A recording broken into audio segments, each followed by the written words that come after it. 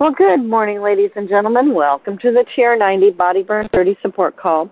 This call happens Monday through Friday at this time, which for me is 6:40 in the morning Pacific time. It's 7:40 Mountain Time, 8:40 Texas time, and 9:40 Michigan and East Coast time. Thrilled to have you along with us. And if you ever miss these calls, you can pick them up on Sound, S-O-U-N-D, Cloud, C-L-O-U-D. Put in Frank, F-R-A-N-K, Lomas, L-O-M-A-S, and TR90, and they will pop up, and they're now archived back 9+ years. If you get your podcast through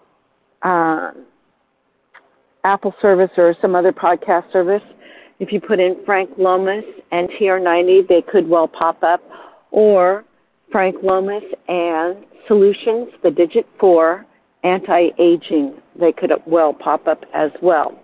Frank says he's been seeing those pop up in other places, and it's always a great thing when they do because that means we have more access points. With that being said, for those of you that do not know who I am, I'm Susan Mann out of Portland, Oregon, welcoming you to this call. I come to you with an education background in that I'm a substitute teacher and have a huge interest in both health, nutrition, and exercise due to I had grandparents when I was in high school that were not in the best of health with both heart disease and diabetes, and I knew I didn't want to travel down some of the paths that they've traveled down, so I've done my best to look at things that would help prevent that, since I kind of don't want to give myself shots, and I don't want to necessarily die of heart disease or have heart issues. So I've done a lot of things over the years to help prevent that. So TR90 program, when you are first starting out, it is that one really good clean, lean meal a day, 2 shakes a day, 3 snacks a day, taking your supplements 15 to 20 minutes before a meal, if at all possible. If it's not possible, take it with your meal. It'll still work, just not quite as effective as it would if you were taking it 15 to 20 minutes beforehand, which gives your body a chance to get it into the system so that it's more effective. Staying hydrated, the current thinking is at least 1 ounce of water for every 2 pounds you weigh. So if you weigh 100 pounds, you should be drinking a minimum of 50 ounces of water daily. However, if you're exercising heavily or if you are in a very humid area and you're losing body fluids, you'll need to increase that significantly to offset what you're losing through perspiration. And if you're losing a lot through perspiration, your body doesn't seem to be holding on to the water, you could take just the tiniest pinch of sea salt and drop it into an 8-ounce glass of water and drink that. That will help your body hold on to some of the fluid so that you stay hydrated. Should be eating a minimum of 7+ servings of fruits and vegetables daily. That gives you micronutrients, macronutrients, and the closer to the original state of the fruit or vegetable, the more fiber you are likely to have, because fiber is something that's really key. Guys should be getting about 45 grams of fiber daily, and women should be getting, I believe it's about 40 grams of fiber daily. That helps keep things moving through your system at a regular pace, and overall, fiber is really good for you. It does a multitude of things going through the digestive tract.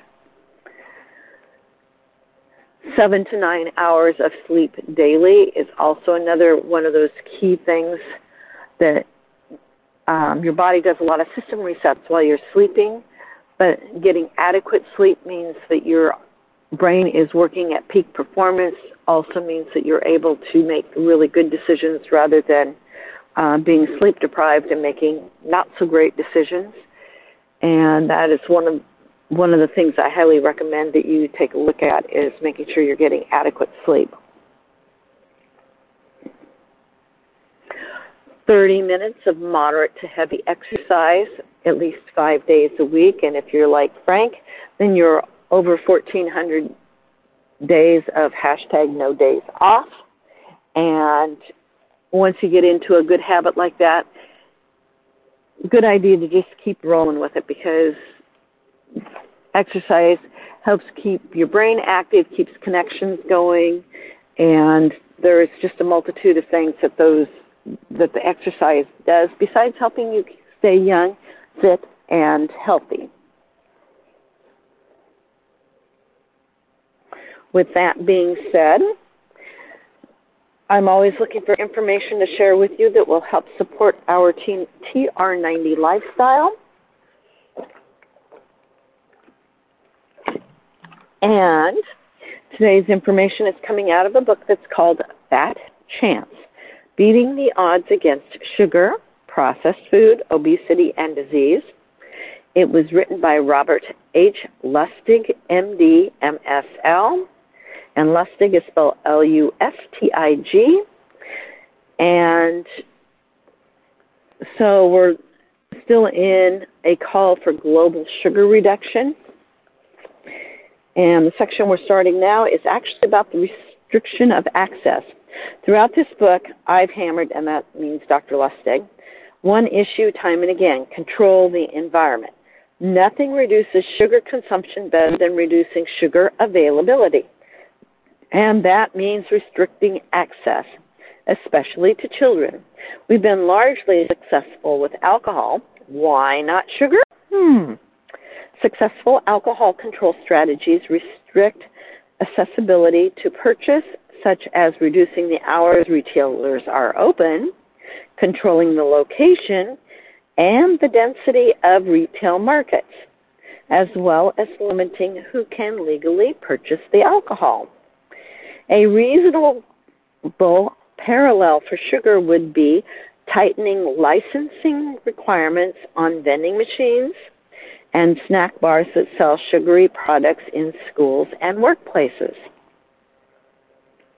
Many schools have removed soda from vending machines, but usually replace them with juice and sports drinks, which are no better. Reduction in the number and density of convenience schools or stores that sell alcohol clearly cuts down on the consumption, especially in poor neighborhoods. Similarly, states could apply zoning ordinances to control the number of fast food outlets and convenience stores in low-income communities, and especially around schools, while providing incentives for the establishment of grocery stores and farmers markets. They could also apply zoning ordinances to inconvenience the food trucks that are multiplying like flies outside of schools during lunchtime and after the bell rings, targeting our children. Another option would be to limit the sales in stores during times of school operation, so kids couldn't buy a soda on the way home. One would expect the kids who walk to school would have lower BMIs because they exercise. Wrong. My colleague, Christine Madsen, showed that the kids who walk to school have higher BMIs because they are stopping to buy soda and chips. Lastly, how about an age limit, such as 17, in order to purchase drinks with added sugar? Yes, card kids for Coca-Cola. You've got a problem with that? Store managers already do it for alcohol, and it would cost nothing to implement. If parents want their kids to have a soda, they can buy it for them. Recently, parents in South Philadelphia took this upon themselves. They formed a posse of lining up outside convenience stores and blocking children from entering these stores after school. Why couldn't a public health directive do the same? Not one to be stymied by the USDA over the 2011 food stamp debacle. In June of 2012, Mayor Michael Bloomberg unveiled a bold proposal to eliminate big gulps from the city of New York, a move well within his purview. Will this edict really reduce sugar consumption? What's to prevent people from buying 2 sodas instead of 1? I recall a Bill D'Oro cartoon from the Dallas Morning News showing a kid at a fast food counter. Before downsizing, he orders a large order of fries. After he orders 16 orders of fries, the libertarians have gone ballistic, decrying that Bloomberg's usurping of personal freedom. Environmentalists are angry, as this may mean more plastic waste. Politicians argue that this will be unwieldy to administer, but if Bloomberg did nothing else, he sent a loud and clear message. Public health is a noble cause and one worth fighting for. In order to balance out the U.S. budget, the Farm Bill needs to lose $23 billion, with a B, from its ledger. Crop subsidies account for $6 billion per year, and of that, $3.5 billion goes to corn and $1.6 billion goes to soybeans. Diverting money away from these subsidies is not without its dangers, especially now that we live in a global economy. One product of our corn subsidy is the production of ethanol as an additive for gasoline. But environmentalists have railed against this practice for years, as it puts more carbon emissions into the atmosphere. There are two types of subsidies: payments to the farmers only when the price of the crop is low to keep them from going out of business, and payments to the farmers based on the performance regardless of the price. Over the 5 years from 2006 to 2011, the price of corn has never been higher, yet the corn subsidy continues unabated. Propping up the consumption of specific foodstuffs with price subsidies is a great way to cause market distortion. If supply and demand work their magic, then stopping a subsidy should raise prices and our food should get more expensive. Is that good or bad? Advocates for the poor would lobby immediately. So would Iowa. But the government and the poor would ultimately save on the subsidy in medical costs and improved worker productivity. One problem with removing these subsidies is that they are unlikely to make a significant difference in the price of junk food. Furthermore, as the poor frequently have limited access to healthy alternatives, they will have to buy junk food even if the price goes up marginally. Taxation proponents favor an excise tax concept because it passes the cost on to industry, which can well afford it. The question is whether it would alter industry's practices. A different line of reasoning suggests that it's not the subsidies that overproduce commodity crops, and overproduction is not the cause of obesity. Unlike with other industries, agricultural producers do not respond to price signals by reducing the amount of a crop when prices are low. Producers may reduce hired labor, but not production.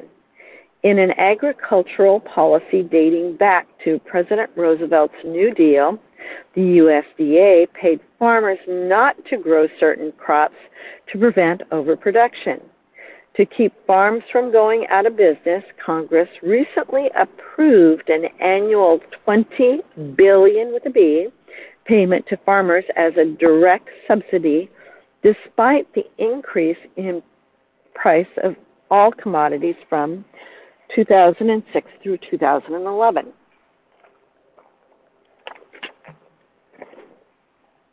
And no Midwest state will put the brakes on this gravy train if the U.S. completely eliminated all commodity protection and subsidy policies. Very few foods would change in price, but the one food that would be affected would be sugar, with a reduction in production of 33% because of the elimination of the corn subsidy. A reduction in price of 15% because of the end of the sugar tariffs. The point is that even though we pay more for sugar because of the sugar tariffs, we still consume more because sugar's abuse potential. Again, standard economic principles do not apply to addictive substances. There's only one answer that farmers and food industry and the populace can live with: differential subsidization. Instead of subsidizing corn and soy, commodity crops that are storable, why can't we subsidize something green? We have the technology to do this. When broccoli and carrots are cheaper than potato chips, then Michael Pollan's thesis on the price of a calorie can be turned around for everyone's benefit. Promotion of high-fiber foods in U.S. low-income programs such as WIC, SNAP, and NSLP would be the obvious place to start. Furthermore, growing green food means growing local, and it would also make tariffs on imported goods a less important concern, because they wouldn't be subsidizing commodities, they would be subsidizing real food. The differential subsidization goes for water as well. In the developing world, the inhabitants have three choices: drink the dangerous water, buy an in-home chlorination system, or buy, quote, safe sugared beverages made locally by Coke or Pepsi. If the water chlorination system is provided for free, usage is at 80%. If people have to buy it, they drink the sugared beverages instead, which cost more in the long term, both in money and in medical costs. Until potable water is free, the developing world will continue to suffer at the hands of the food industry. Any of these interventions would of necessity require a new business model, one that supports real food over processed food. After all, we need the food industry. We just don't need their current fare. Because high-fiber foods have a limited shelf life, such interventions would have to support local food production and reduced use of antibiotics and pesticides, which have implications for mitigating global warming and environmental pollution. These interventions would require allocating new farmland around the country that could be adapted to grow real food with minimal technological prowess. However, this would of necessity require a new delivery and distribution systems and new pricing strategies. It would also require changes in marketing, especially to children. As distasteful as it is, such upstream societal interventions can be accomplished only with governmental support. There is no way around it. Reducing sugar consumption will not be easy, particularly in the emerging markets of developing countries, where soft drinks are cheaper than milk or potable water. Societal intervention is needed to reduce the supply and eventually demand for sugar. Despite the obvious medical, social, and economic benefits, we face an uphill political battle against a powerful sugar and food processing lobby, and against those in government who are already corrupted. Any change will require active engagement from all stakeholders, and that means you, especially you. With enough public clamor, tectonic shifts in policy do become possible. Take, for instance, bans on smoking in public and the use of designated drivers, airbags in cars, and condom dispensers in public bathrooms. All unfathomable 30 years ago. Your voice changed the world. It can be a new world yet again. And with that, I'm going to sign us out for today. We'll have Victoria up tomorrow. If you're looking to build a new skin business, scoot over to Facebook One Team Global Live at the top of the hour. This is Susan Mann from Portland, Oregon, signing out on March 3rd, 2022. I'm going to take us off mute so we can say goodbye to each other.